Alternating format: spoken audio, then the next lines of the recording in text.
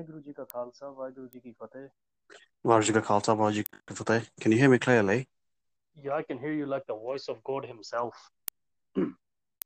Herself. Please correct yourself. Okay, whatever way you want to look at it. So, some interesting considerations. First of all, this morning we had a very unique incident. So, there's a video of Jagmeet Singh running, and someone has edited it to make it out that there are people trying to chase Jagmeet. Now, we are not in the same country as Jagmeet Singh. We don't know what's happened between him and, some sections of the Sikh community down there. However, for some reason, some of these idiotic online accounts think that we made that video. We have nothing to do with that video. That video was actually shared from Sovereign Seva 13's wall. So whatever you want to find out about the video or whatever it is you want to do about it, approach them directly. They're based in Canada. We aren't in Canada. We don't know what's going on. So stop blaming us for no reason at all. Seems certain troll based in Birmingham in the United Kingdom is going around spreading these rumors about us. Well, what's new? Nothing. Pretty much nothing. When you start ascending, when people start listening to you and questioning others using your rationality, of course you're going to get a lot of opposition, and it will increase over time. We know it will definitely increase over time, but we will see to it. Anyway, so far what's happened is that we recently did 2 episodes. There's the premiere one on the 5 Kakars. And then we also had, legendary Anmol Singh Rode come in for the Maratha episode. Did you listen to that episode? I did. Well, 3 times at least. How did you find it? Informative, myth busting. Yep. And do you know how effective it was? Well, given the amount of feedback you've had, I can imagine easily. So there's an Instagram page called The Mighty Marathas. That episode was so effective, they actually made a meme. And why I call it a meme is what they were actually alleging was that Ishmeet Nagpal and Jaswantlal Mehta are two apparently premier historians of Sikh history, and those two have actually claimed that the Marathas rebuilt Darbar Sahib. I personally went and researched this. Ishmeet Nagpal's article, the article referenced in question is about Baba Deep Singh. It doesn't even mention the Marathas once. And regarding Jaswantlal Mehta, Mehta himself disparages the Marathas for failing to visit Amritsar and form a consolidatory bond with the Sikhs. He says that the Sikhs were actually the only true warriors fighting for the liberty of the subcontinent and the humanity living upon it. And the Marathas made a very big philosophical and logical mistake by not forming a coalition with the Sikhs. Kar lo gal. Very clear what the situation was, but given if you have an agenda, you'll have propaganda, and also you have a large number of accounts totally upvoting every single lie you spout. So yeah, that's the way it works currently. And what's actually happened down here, now this is the very interesting thing, the 5 Kakars episode, the people who are crying that Puneet Sahani, or Soy Boy Sahani as they call him nowadays, is attacking the Kakars, those same people, because, we don't agree with their school of thought, their principles, or, whoever they claim is their enlightened soul, those same people have ganged up with another bunch of people, and now those same people are going around opposing both episodes.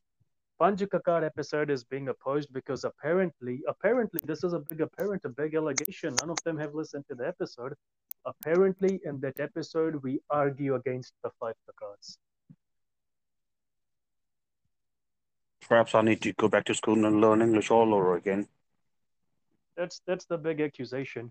That episode has rankled them so much that one of Sahani's fanboys, Girish, a direct fanboy who has contact with him, actually came onto our Twitter handle a while ago, and he was continually claiming, posting these pictures from J.S. Garewal's 2001 or 2003 of the Kakars. saying that, oh, well, Garewal doesn't mention this, Garewal doesn't mention it. So, I personally sent him pictures of Puneet Sahani blocking us, that, we're blocked on both his handles. He's gone off Twitter now, but for how long, no one knows. And I told him, well, the thing is, Garewal wrote in 2003, and you guys, what are you using? What's the earliest text you have? And he didn't mention it, but obviously it was a MacLeodian text. So they have come into 2003 swinging in there and, selectively cherry picking and quoting things which, insinuate that Garewal is saying that the Kakars don't exist. But Garewal is the one who came up with the theory that there were 3 primary Kakars and the 2 secondary ones were common sense Kakars. Yep, well, this was discussed in the episode, yeah. But we are the ones now apparently who are worse than Sahani. So that allegation is false. I'll clear it as false. Please listen to the episode before making the allegation. And these trolls have another bunch of trolls supporting them. Now, the secondary trolls, they have a problem with the Maratha episode. The major problem they have is that, Anmol Singh Rode is someone who does not mince his words, right? You would have heard it in the episode. He's a very straightforward sort of guy. And having personally talked to him, I believe the kid's going to achieve quite a lot in life because, he doesn't really care. He's not scared. And Rode basically called out Sardar Kapoor Singh for, falsifying that entire incident of the Marathas, visiting Darbar Sahib, because even Aliuddin does not mention it. So their problem is, what message I received? It's the same message. So I know these people are all interlinked, but do you know what that message is? Do you want to have a guess at it? Let me know. Okay, here's the message. Sardar Kapoor Singh formed the Anandpur Resolution. He was the national professor of Sikhism. Why are you guys opposing him? He was true. You guys are just soiling his reputation. Have we invented something, or have we, let's say, concocted a text or something? Nope, nothing. But here's the thing: Okay. this hero worship which starts happening. If you want to hero worship someone, worship the hero, worship the gurus. Hero worship the gurus. But when you start hero worshipping, these other figures, you're gonna have, a lot of mistakes to clarify. Now, Sardar Kapoor Singh never believed that Yogi Harbhajan Singh was the pervert which he turned out to be. Sardar Kapoor Singh used to argue that we can't call out Yogi Harbhajan Singh because he's spreading Sikhi in the West, so we should ignore his faults. But, Navjeet Singh Ji, what I find interesting though about these people? Tell me. They conveniently ignore that Sardar Kapoor Singh was the first one in Sikh history to say that the position of Jathedar Akal Takht is non-existent. Picking and choosing, yeah? Picking and choosing. So anyhow, both episodes have gone over, over the 300 to 400 mark on singular platforms alone. So combined, they're probably over 1,000 by now. Anyhow, we will progress and keep on doing what we want to do. Given the fact that, we are a Qawm or a community today, especially in these days and these months, we usually reflect somberly on the past. And, one thing which the Sikhs always cry about, I have to say they're crying about it, is the lack of leadership. Would you agree? That's unfortunately true. And our leadership today usually consists of that, for example, let's just say you're Navjeet Singh Jathedar or Navjeet Singh, Pradhan. You have Mr. A, Mr. B, Mr. C, Mr. D. You want all of them to walk alongside you, even if you have to do the right thing, even if doing the right thing means you displease one of them, you will forego doing the right thing. Am I correct? You are correct. Yep, this was one of the negative tendencies which saw the missiles go down. This was also a tendency which saw, eventually people betray Banda Singh because he was doing the right thing and they couldn't really, tolerate the displeasure. This thing has handicapped us so badly that we're always wondering what the other guy is thinking about us, how they're going to think about us, what they're going to see us like in the future. Why don't you just let your work speak for yourself?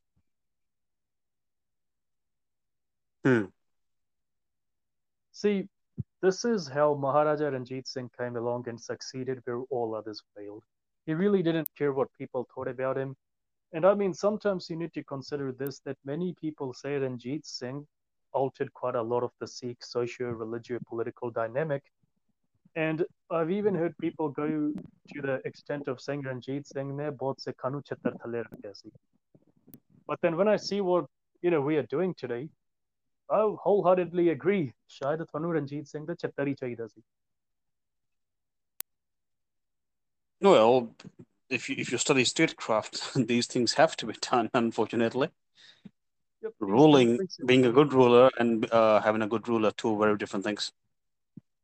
Discourses on Levy by Machiavelli, if you read that, that's what he's arguing for, that even in a republic, one singular man has to come and concentrate all the power in their hands to be able to rectify and sort out the issues caused by an assembly of hundreds of thousands. So at the end of the day, that one man or that one woman has to do quite a lot to sort out the fault of the others, even if the political structure takes into account what people want. So leaving that political correctness aside, as you can see in our training and otherwise, we are usually given a concept which is called the heart of a warrior. Now, as a warrior, and I'm using this term very loosely, as a warrior, we can, consider you as a soldier, but also a corporate entity. So what I'm saying is a corporate executive and a soldier are on par as far as this discussion is concerned. And a soldier has a platoon under them. We are talking about a leadership level, a brigade, a battalion, a company, whatever it is, an army. The corporate executive has a lot of jobs on the line. Lots of people work for them. They're leading, million strong $1 million strong project. So there's a lot at stake for both of them. So they both need the heart of a warrior. And what the heart of a warrior entails is that leadership is an act of balancing things by making sacrifices. You understand the concept? I do. So essentially, once again, leadership is in principle the act of leading by making sacrifices to balance out the leadership equilibrium.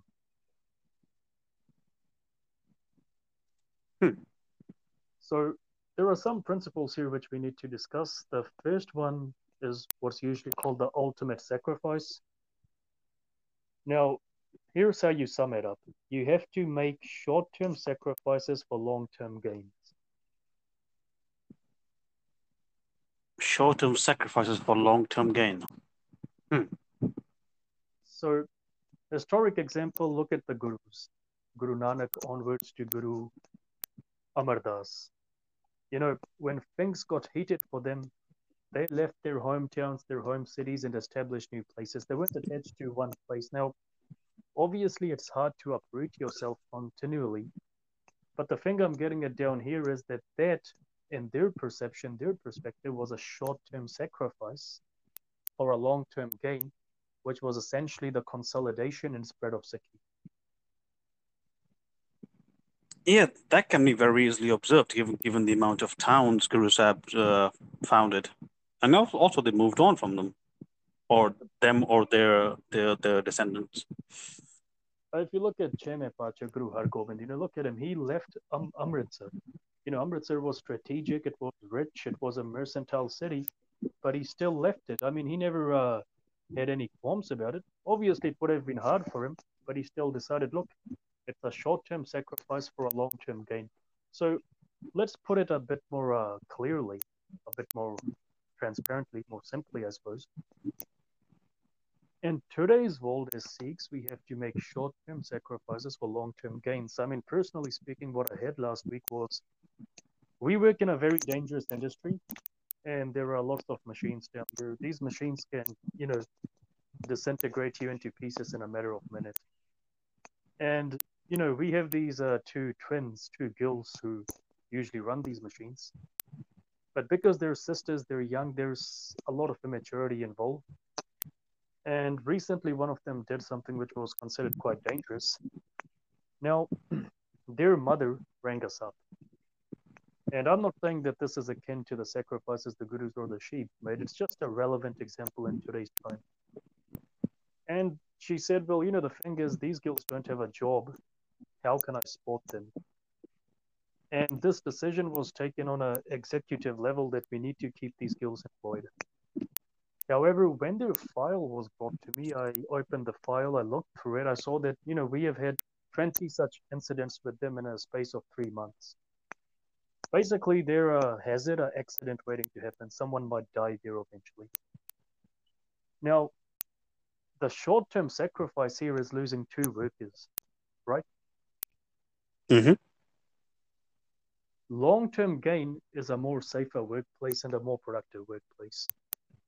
Now, productivity might take time to go up, especially with the coronavirus and losing 2 workers. But the thing is, if we don't make that short-term sacrifice, right, we say we don't want to do it. What's the long-term sacrifice we have to make? Well, you will lose a lot more than 2 workers. Definitely. We will probably lose someone else. We will need the executive officers to come in, the executive managers. We'll probably have the CEO, the director, the health and safety organizations, the police. We will have, the governmental safety bodies coming in. It will be a shit show, which will essentially cost us millions because we are not willing to let 2 workers go.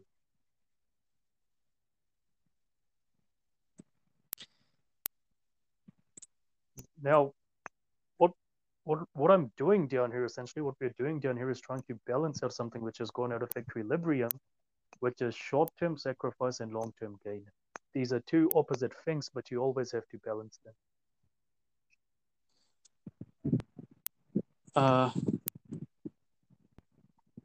I have a small example, and I think I should prove the point. This happens in Africa. I think this is how they capture the baboons or some type of African monkey. They dig a little tiny hole in the mud, yeah? Yes? Or maybe even an anthill. The hole is only big enough for the baboon's hand to go in, and inside is like it may be a fruit, maybe something the baboon wants. So once you go in there, the baboon puts his hand in there and grabs whatever it's in there, the bait. He's not able to pull his hand out because now the hand has grown in size because there's something inside your palm. Yeah? Yep. The baboon cannot make a short-term sacrifice. He can't let go of the bait. He doesn't want to. And thus he's captured. I think that was quite a widespread practice in primitive cultures anyway. I mean, if I remember correctly, there is a Shabad of Pakht Kabir in Gurbani which describes the same, doesn't it? Well, I'll have to apologize. I don't remember at this moment Bhagat Kabir Shabd about this thing. Yes, I'm sure if I remember correctly, there is a Shabad like that by Pakht Kabir ji. It's the first time I heard that Shabad, it was pretty profound. Ah, yes. Markat musti anaj ki maan, bauda re lini hath kasar. Chutan ko sahesa tere, man bauda re nachio kar karbar. Yes, it's on Ang 340. So what it is the monkey pushes his hand within the vessel filled with sweet corn. Trapped, it is now forced to dance from door to door on another's whims. Its greed becomes its undoing. So no, relevant example, short-term sacrifice, because what happens is when we have to make that short-term sacrifice, we actually end up believing that that might be a long-term sacrifice. That's how we fool ourselves. Well, in a way, they could say that if I let this thing go, whatever I'm doing will end. That's right. So we're so heavily invested in the situation, we don't take that opportunity to step back and see what's going on. Just the sunken cost fallacy applies here. Oh, yes?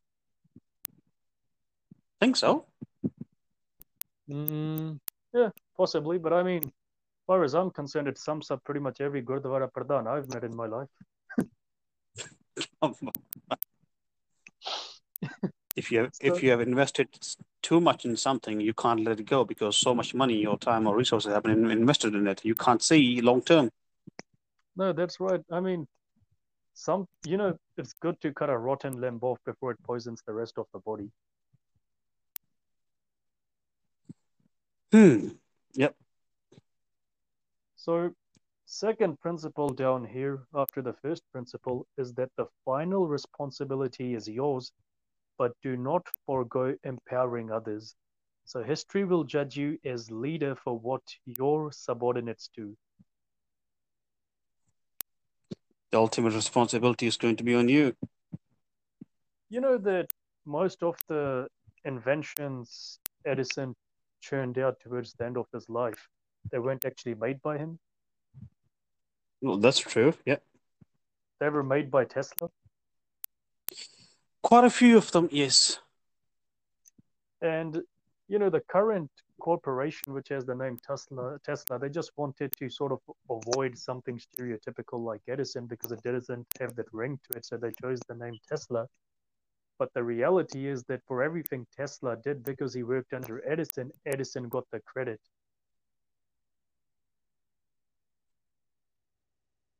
Okay, so yeah, a good relevant example. Yeah. Yep. I mean, for example, if you look at it, I'll give you some historical examples now. Nelson at Trafalgar. Nelson actually got killed within the first 12 minutes of the battle, I believe. But do Yeah, we he actually did that real quick. Yep. But do we actually remember the names of any of the captains who actually won the battle, or do we remember the leader's name? Leaders. Right? So now, Mhm. if we see it from a Sikh perspective, it's exemplified by a lot of leaders, but more pertinently by Nawab Kapoor Singh and his continued realignment of Panthik manpower. So first he made the Buddha Dal, Tarna Dal, then he, ended them and made the missiles. At all levels, he had individual tactical decisions being made by subordinate leaders on their own initiative. He himself set the strategic goals and stepped back to guide them as to how to achieve them. He empowered others to make their own decisions. You see the same concept playing out with Alexander, Napoleon, and more famously, as we mentioned, with Nelson at Trafalgar. Ultimately, your leadership goes a long way, but not the full mile in deciding the outcome of your mission, right? Mhm. At the same time, you can't be everywhere. You have to balance things out. So, leadership is about balance. You cannot overstretch on any one aspect. That's the heart of the warrior. You have to realize your own vulnerabilities. You can't be out of balance. So, while defining the broader goals, ensure that you allow others to achieve the smaller goals, which contribute to the whole. How well you empower others decides how well your leadership is judged. Isn't that your duty as leaders to have reliable subordinates? When I first started off learning about leadership, like we were given this little, it was sort of like a military camp, and we were given this mission, basic mission, and it was by an ex-veteran reserve soldier who actually took us out camping. All we had to do was sort of set up a parameter, us kids, and I was made the leader of it. I was so heavily invested in building the parameter, like, nailing down the fence posts and stringing up the wire and, camouflaging everything, that I forgot one crucial detail. And that was while the parameter was being built, we needed some, watch guard, someone looking out to see if the other camp did not attack us. Now I had all my guys together, believing, strength in numbers, but the other camp, they had a better leader and they ambushed us. So they caught us right in the middle of our camp where we were the most vulnerable. And the lesson I learned was that, the leader can't be too invested in these things. The leader, he or she, has to empower others to do the smaller things. True. So, big learning curve for me. But after that, I developed a strategy based on Nelson's strategy at Trafalgar that, your subordinates master all the technical aspects of whatever it is you're doing and they use their own initiative. After that, I've never had any complaints, never had to stress out over what's being done or not. That's the way it should be. Right? I mean, if we go together, we got some guys marching with us and we are told, look, you need to climb that mountain peak, you need to capture the peak. and I tell you guys, okay, you guys need to capture the peak. You tell me what you need, I'll provide it for you. That's good. You guys are going to use your own initiative, and we have to live, with the result of the final outcome. However, if I tell you that Navjeet Singh, you have to take these guys from this curve, this road, that way, this way, you're going to be like, stuff it. You aren't even going to come with us, so why should we listen to you? Yep. There's too many drawbacks in that plan. Too many drawbacks in that plan. So you have to trust others to do what you want them to do. Yeah, Now, and yep. That's the entire gist of promoting people within a company or maybe in the army. Yep, definitely. You have to be able to trust them. I mean, Nawab Kapoor Singh realized that, even Banda Singh would have realized that if we hadn't betrayed him, that at the end of the day, you need more people helping you because you're the leader. The leader doesn't need to know everything. The leader doesn't need to be all over the place. The leader is someone who also requires help. And one of the best things you can do as a leader is knowing when you need that help.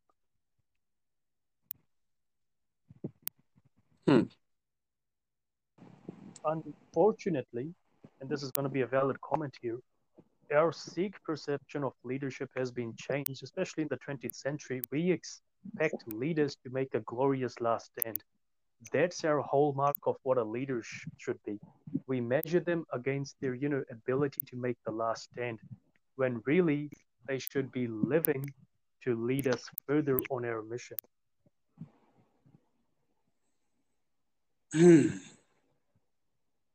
Would you say that expecting, let's say, one person to do everything is paradoxically, it's the basis of failure to begin with? Pretty much, you see people reach out to us on Twitter and all over the place via email and, personally. So that's what one of these guys was telling me one day. He's like, we expect the last stand from a leader. We expect the leader to do everything. Doesn't it mean that we're putting the burden of intelligence on one person because we don't want to be equally intelligent? Not even that. If you are looking at the leader for everything, that means I have no personal responsibility. No, that's right. And if you look at Sikh history, Guru Nanak entrusted Sikhs in various regions to, lead the Sangats Guru Angad did, and Guru Amar Das established the Manji system. So what greater example do you want from that? Yep, there it is. There it is. So moving on, be firm but not tyrannical. Enforce and penalize when necessary but not when trivial.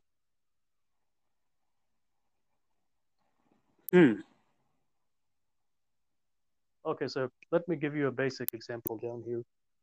I once had a friend from Pakistan who told me that, he was at, Abbottabad, where their Pakistani West Point is, and where Bin Laden was, and they didn't realize. So speaks volumes to their military consistency at that academy. Anyhow, he had a instructor, and they were, given a crash course in trench warfare. So, they have to dig their own trenches. That's one of the hardest things. I mean, you have to dig your own bloody trench down there. It's almost like digging your own grave. That's a grim joke, which every soldier, I reckon, tells in the world when he's got guys digging trenches. And you know what happened? Tell me. They had a instructor with them who was going to personally lead them in this exercise, in this, simulation, a major. And as my friend jumped out of the trench, like, his shoelace came undone. So he jumped back in, started retying it. And in this process, his, pant leg the camo leg got cuffed. It had dirt on it. Now, one of the main things you'll realize during combat is that no matter how high your rank, if you're in the field, you're going to get dirty, sweaty, probably bloody, right? Mm-hmm. Well, the way he put it, he's like, the son of a bitch major actually made me stop, go back out, change my pants, and come back.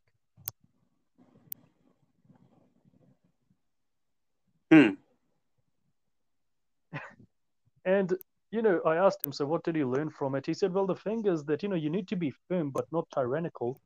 The thing is, where it counted, he should have, pulled him aside and said, look, I'm the major, I'm leading the simulation, I'm one of the chief instructors. Son, you did this and it's wrong. And, that would have consisted of if he did anything wrong in the field work aspect of that, simulation of that exercise. But I mean, seriously, don't you think it's tyrannical if your legs get cuffed and you have to go back and change your bloody pants? Or maybe that explains the failure of that state's army or that army's state. Well, I mean, as someone once pointed out, I think it was William McRaven, that, bloody hell, you had your West Point next door and the man was hiding for how long, dude? 11 years? Well, probably they were living as a guest and they didn't know, and then it's part of their culture to not disrespect the guest. So there you go. Well, I mean, the jokes aside, I mean, on the Sikh aspect, you see, this is probably exemplified by the Dal Khalsa's treatment of, Sodhi Varpag Singh, right? Think about it. Different lineage, different perspectives, but the Dal Khalsa firmly rejected whatever it was he was preaching, but at the same time, it did not overstep into fully annihilating such mediocre players, and even went and helped them when necessary. And if they had been tyrannical, that's why we say if you have to be firm in matter to discipline. In regards to disciplinary matters, always be firm when you need to, but you need to step back and see how you being firm is going to help the other person, right? Mm-hmm. So the Dal Khalsa stepped back and realized that if they held on to their discipline and continually disciplined Sodhi Varpag Singh through their preaches, they could at least get a strategic bulwark against the Afghans and also have him as an ally. Allies matter in war. But I mean, if they went and annihilated him, if they went and said, oh no, you don't even believe in the gurus like we do, and finished him off, they would have had to man his entire territory with their own warriors, own soldiers, and this would have just stretched their ranks too thin. And, in regards to the disciplinary matter, like my Pakistani friend was saying, he said after that, he always felt that Major was a tyrant. And when it came to reviews, when they had to review their instructors, just about everyone in the class gave that man a negative mark. And the system was that even if he got one positive mark, he would have been allowed to, stay on down there. Now, military academy instructive posts as an instructor, not something many battle-hardened soldiers look forward to, but then at the same time, it's not a job they would pass up easily, eh? Mm-hmm. One mark would have meant that this man stayed in his job, and guess what my friend gave him? Tell me. Negative. So there you go. These things have a way of coming back to bite you in the ass when you least expect them to. Picking up from your earlier point, please correct me if I'm wrong, but was it so that General Patton, or was it Eisenhower, he would put a Nazi officer in charge of the newly captured town? Second World War. I think it was, damn, I think it was Patton actually, because he was in the field. He would have made that choice, wouldn't he? Yeah, I think it was either Patton or Eisenhower, something like that. Yes, So yes, this it was strategy is like Patton. really, really surprising. It's like, the regime has changed now. You work for us. It's you are the local guy or whatever. You know everything now. You know what people around. You are in charge. Anything happens, you'll be executed. Definitely, definitely. So the incentive down there is on them to perform. So, I mean, they're not thoroughly tyrannical, but they're pretty damn firm, and the gun is always on the guy's head. Yeah. So this example, it's an extreme case. You're putting the enemy, or you're just defeated, in charge again, at least in some sort of control, having some sort of power. But the strategy worked. Damn right it did, because I do remember reading that maybe there was a bit of a hullabaloo over the fact that, many Jews felt that Patton was being pretty anti-Semite by putting them in charge. Yeah, it's an entire different story about Patton. Yeah. Yep. George So, S. Patton. moving on, know when to lead and when to eject.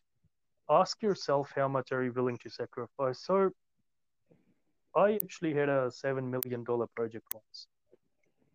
We were working on a $7 million project, massive infrastructure job. Mm-hmm. And, you know, sometimes in life you need to avoid the misfortunate people, the unfortunate, misfortunate, whatever you want to call it. Mm-hmm. We had a technical manager who would always be complaining about the job. I mean, the guy really had a massive pay package. I mean, man, more than me. But he was always complaining about the hours, and he had it pretty easy, come in at 8 o'clock and leave at like 2 o'clock. So what was he complaining about? Anyway, he kept on complaining and complaining and complaining. So I had a talk with the next authority who was higher than him that, this guy, the technical manager, isn't giving my guys the work. So how can I lead my guys if this guy's being a son of a bitch and now his attitude is, beginning to disaffect people? And, the highest authority was a, foreman actually. And the foreman called him into his office and said, look, son, we just need you to improve your attitude. If you want to leave the job, then give us a timeline. Or if you want to stay, then stop bitching. But be honest, tell us what your problem is and we'll try resolving it. Anyhow, this guy kept on, going and going and going. So ultimately, the call was made by the foreman in a meeting to replace him, let him go. Mm-hmm. Come to think about it down here, you need to think this way that how much are you willing to sacrifice? I mean, you got a guy down there who's like that. Are you seriously going to, allow this guy to ruin it for everyone? Not at all. You have to So sacrifice this guy. now, someone might say, Jocko Willink and Leif Fabian, they usually say that bad teams means bad leaders, but even they admit that there are going to be times when there are good teams, good leaders, but bad workers, bad team players. So at that time, what you need to do is, you need to counsel the bad team workers. You can't sack them straight away because, sometimes those people just need that extra push, right? Same old thing. The weakest link in the chain. You need to remove it. Yep. Sometimes, what you need to do is you need to coach them, counsel them, and mentor them. But even when they're still refusing to take, ownership after all this, you need to remember that you are in charge of a team. Maybe you got two other guys, five other girls, 40 other people working under you. You can't keep on sacrificing your best for this one, incompetent fool. It's much better if you cut the rotting limb off before it spreads the disaffection. Mm-hmm. Now, if someone asks how this relates to, if we can find a, you know, example from Sikh history, lots of examples, but I believe the most relevant one would be Guru Hargobind Sahib Ji and Pandey Khan. Despite all the Guru did for Pandey Khan, he still opposed the Guru, and ultimately the Guru just told him leave and had him pushed out of the darbar. As far as I know, he was the best wrestler around Guru Sahib at that time. Best grappler, best swordsman, second to the Guru, but once he started becoming incompetent, the Guru cut him off. Despite investing so much time in him, the Guru, made the call that I have so many other Sikhs, he can easily be replaced. Let him go if that's what he wants.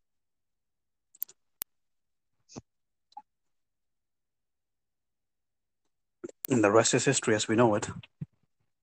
Rest is history. So, you have to make these sacrifices. Like I said, leadership is about sacrifices, and these are ugly sacrifices. I mean, this is a very ugly episode, isn't it?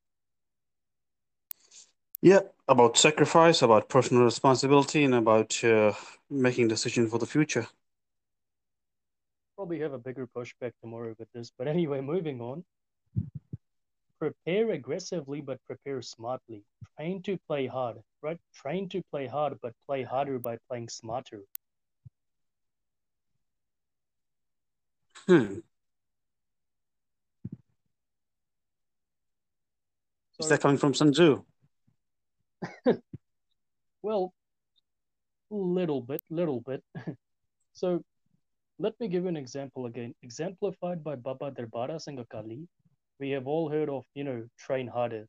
So this seems to be a Sikh maxim that we're going to train harder. Right, good. But really, we need to be playing smarter. So, in the aftermath of Baba Banda Singh's betrayal by Binod Singh, the Khalsa altered its strategy. It trained its warriors hard, but also smartly. Baba Darbara Singh divided them into separate battalions while charging individual players like Bhai Tara Singh Wan to train future fighters and leaders more smartly. So don't push through to your goals, get to them smartly and avoid the carnage. Are you really a warrior if you don't have brains to back your skills up? So you want the common sense logical answer or you want the current Sikh answer? No, I want the current Sikh answer because I want to stay relevant. We need leaders. Much better if they're warrior leaders who make their last stand. Yep, the captain goes down with the ship. And then we keep on crying for the next few decades about why that had to happen, why we have no more leaders.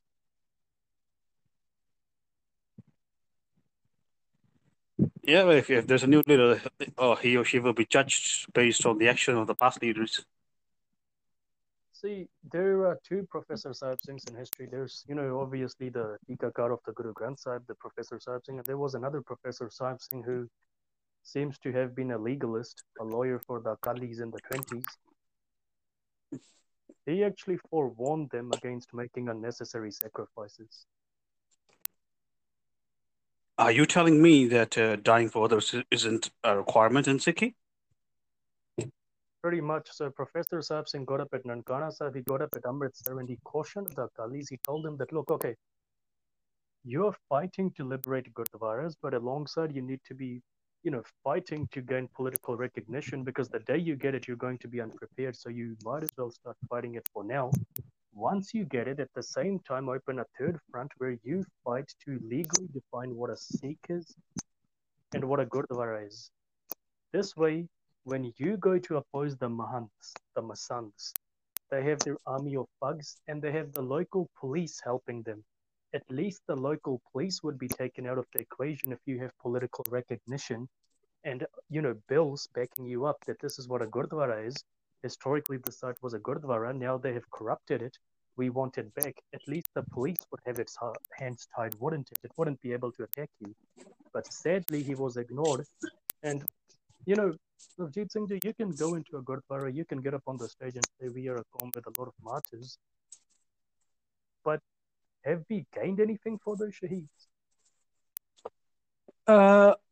From that context, and it's going to be really controversial. I think we've discussed it previously that becoming a Shia is not a target. It's not Just a an cost. objective that we seek. No, it's just a cost. Of course, we're willing to pay.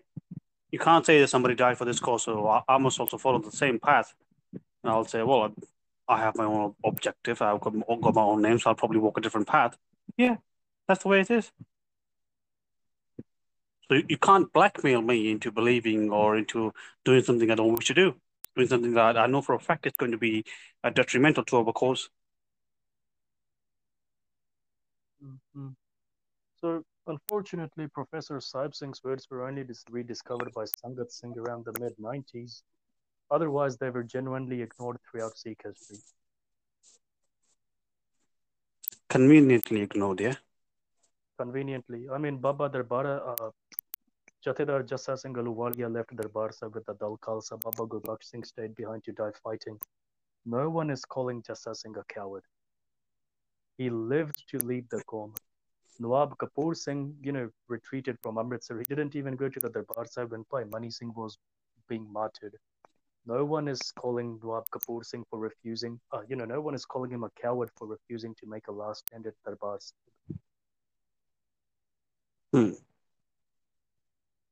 So we need to balance these things out, unfortunately, but we can't. We need to prepare aggressively, train harder, but also train smarter, so at least your efforts pay off. If the odds are against you, your plans are failing for any reason, what are you going to do? And I'm linking this with the first Kalugara. You look in the mirror and see what you can do better. Well, it makes sense that, okay, I'm willing to sacrifice a lot to save something for the future, instead of just making a last stand there and getting everybody killed. Yep. I mean, Guru Gobind Singh Ji could have done a last stand at Anandapur, couldn't he? Ooh, you're stepping on a nuclear landmine, bro. Even Baba Banda Singh, I mean, Gurdas Nangal was a compulsion. Otherwise, he could have made a last stand as well, even before that. Guru Gobind Singh chose to break out of the siege. I think it was 8 months here. Yes. Why? You know, when you look at the way they, I think it's just an excuse that the Sikhs and his mother went and told him we need to leave now. The Guru was, strategically bold enough, tactically minded enough to know what was going to happen if he kept on, becoming entrenched in Anandapur further and further.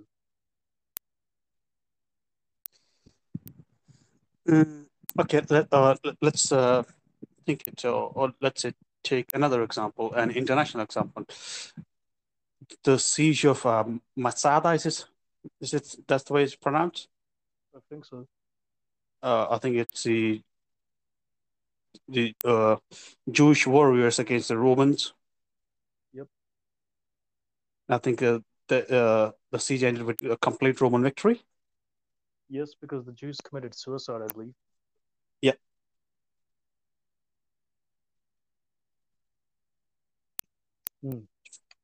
Moving on. Prepare aggressively, but oh no, we have done that. Sorry. Be bold, but not hot-headed.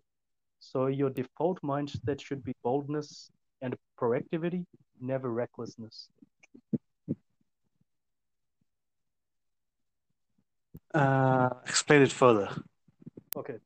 When you don't know what's happening, but you have a crucial goal, a crucial mission to achieve, be bold in how you go and achieve it. Your default mindset should be aggression, but aggression is a euphemism for boldness or proactivity. Let's keep proactivity.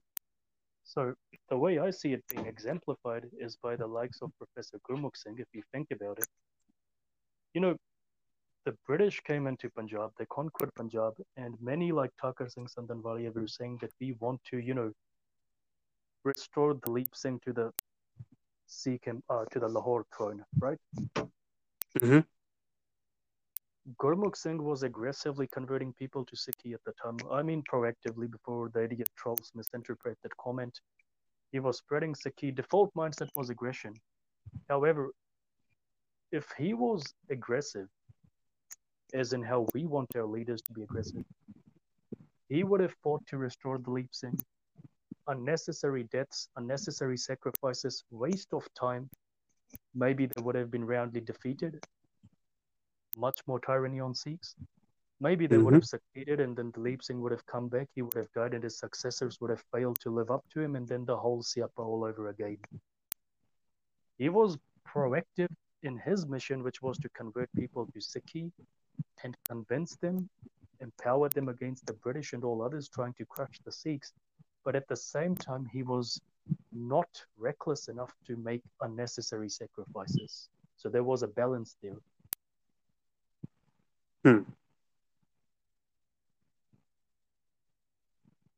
Agreed or disagreed?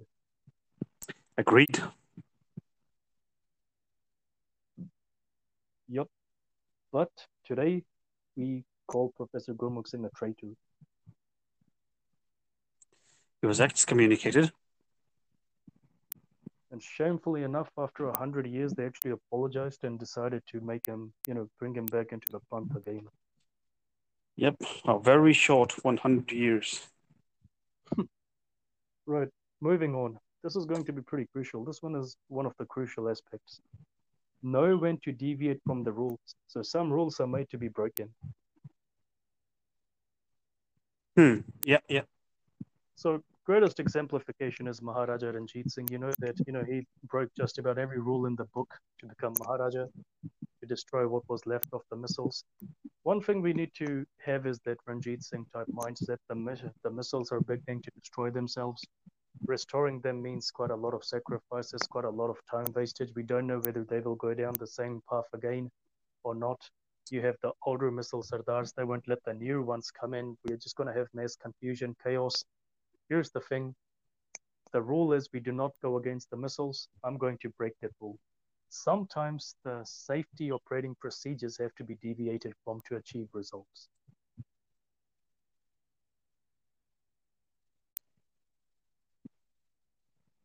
So you could say technically those missiles had become a rotten limb.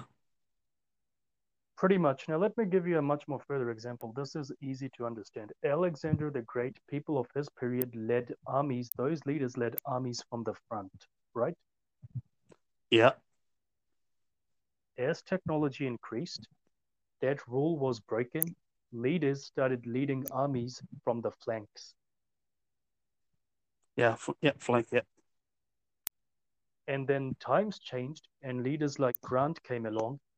They decided that even if the general was anywhere in the army, he would have to be in the middle or the rear. They preferred to be at the back, but there would be a lot of drill. Initially, there was no drill, but the rule was broken because, well, I mean, if you have 300 soldiers with muskets and those are flammable, what's the guarantee they wouldn't shoot each other in the backs?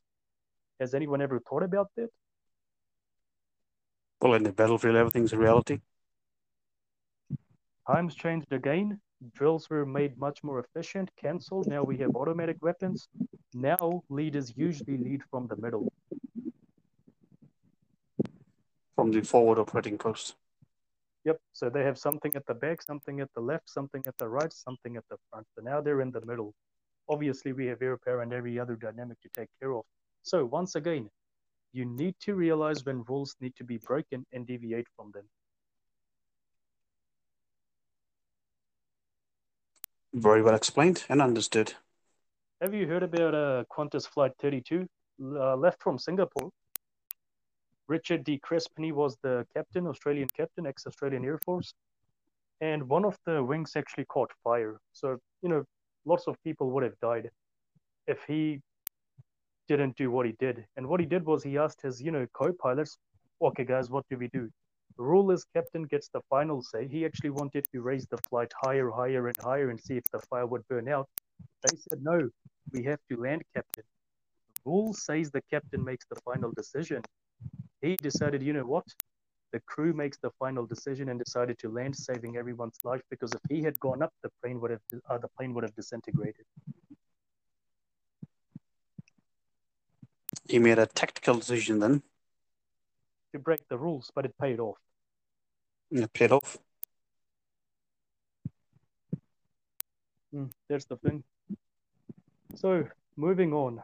Right now we're just getting to the end parts, but we're getting to a very infamous part of it, maybe. Accountability. Isn't everything we do is infamous?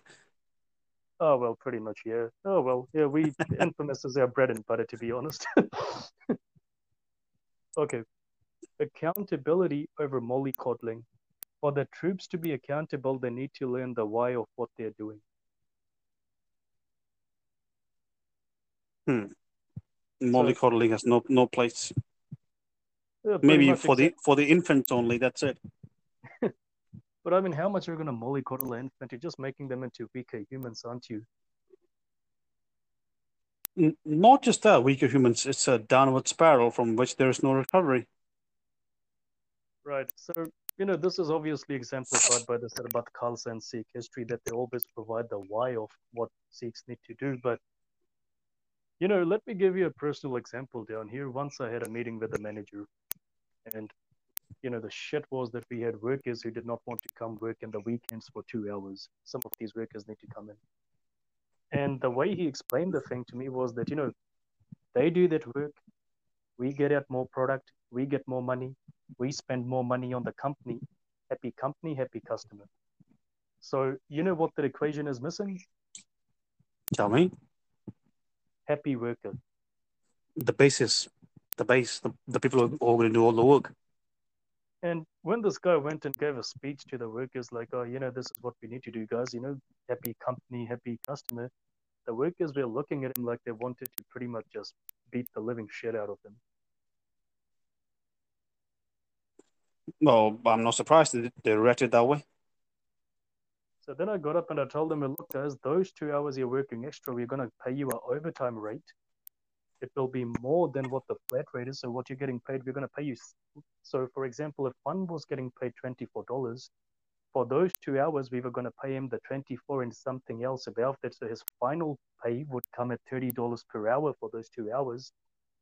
It would be a solid contribution to your finances at the end of the week, and really happy company, happy customer, more work, but happy worker as well, because you will have more money to spend.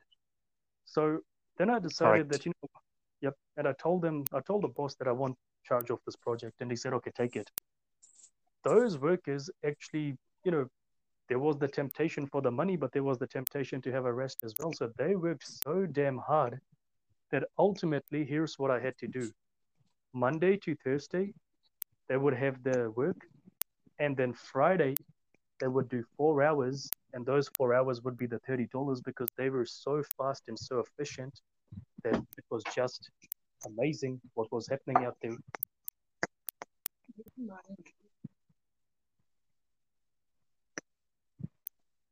They were so damn efficient. It was just amazing that, what you could do with the little of extra money.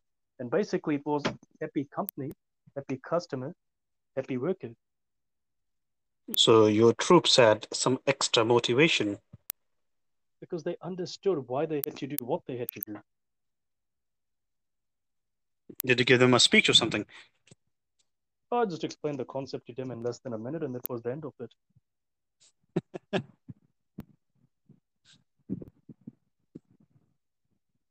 Right, so moving on. This is the most important. Be a leader and follower. A good leader is a good follower. An excellent leader knows when to follow and when to lead. Again, exemplified by Maharaja Ranjit Singh when he was Europeanizing his forces, he let the Europeans take over the command structure. Yep. Yep. And when do you decide that you need to follow, let's say, for maybe even peculiar matters, the advice of somebody who knows more than you? You have to suppress your own bloody ego down here. That's what I see among Sikhs. Leaders just don't want to be followers, but sometimes you have to follow others. I mean, in a combat situation, the leader is in the middle, right? Whose lead are they following? The frontline troops.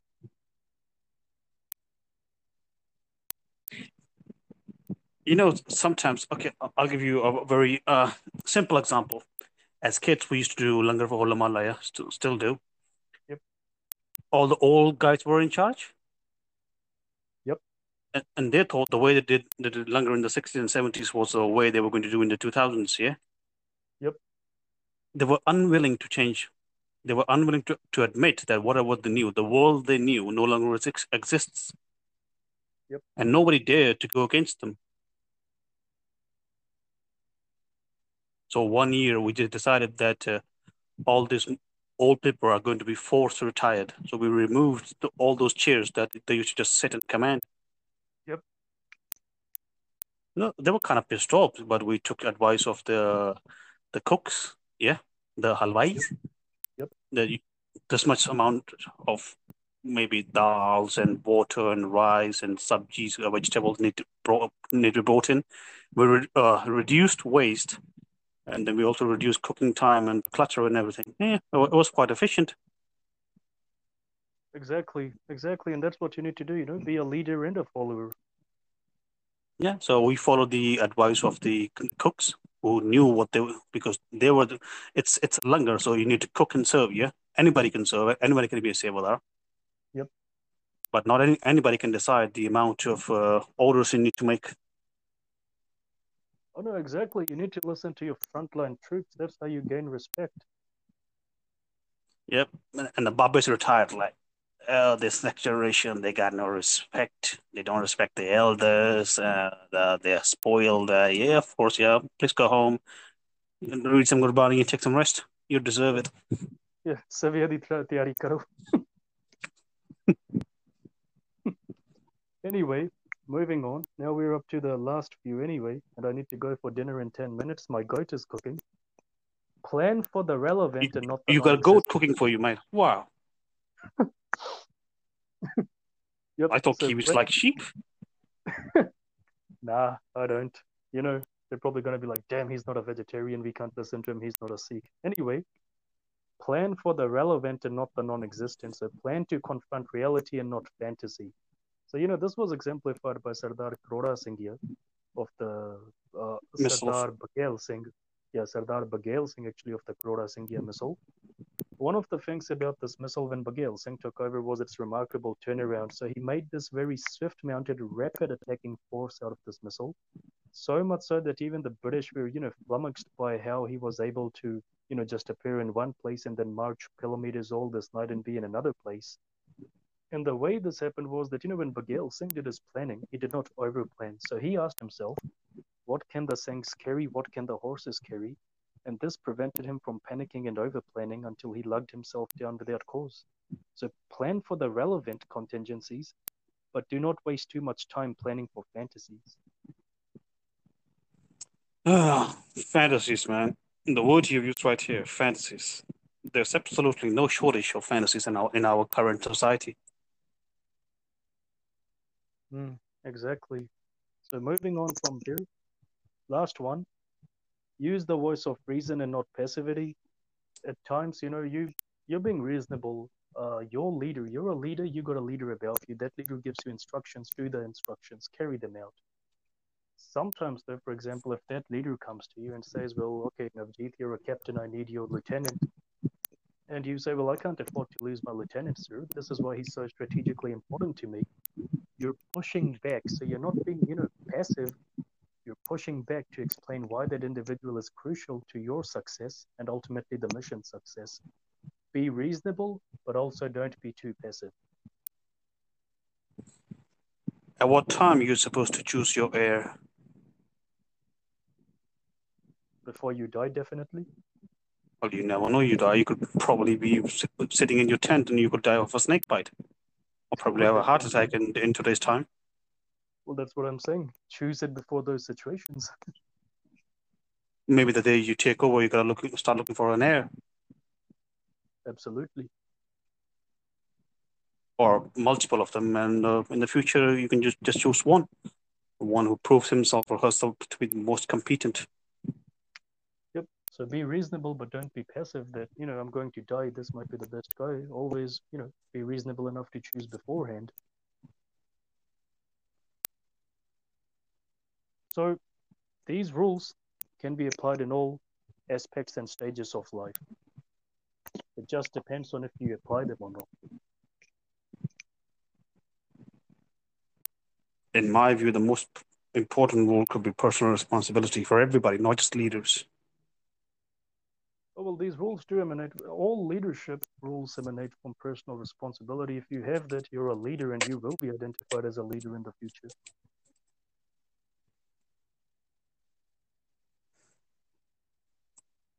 Quite a lot of lessons to be learned there, and they can all be, let's say, learned with an example from our own history. Yep, exactly. But unfortunately, no one's gone around studying our history for these elements. Well, if you study these and tell this to the people, they're not going to give you money. They're going to give you chitta. They're going to probably give chitta. Yeah, you disrespected our sampradaya or something. Yep. So that's all for today. Until next time, we will have more explosive content. And no, we do not chase Jagmeet.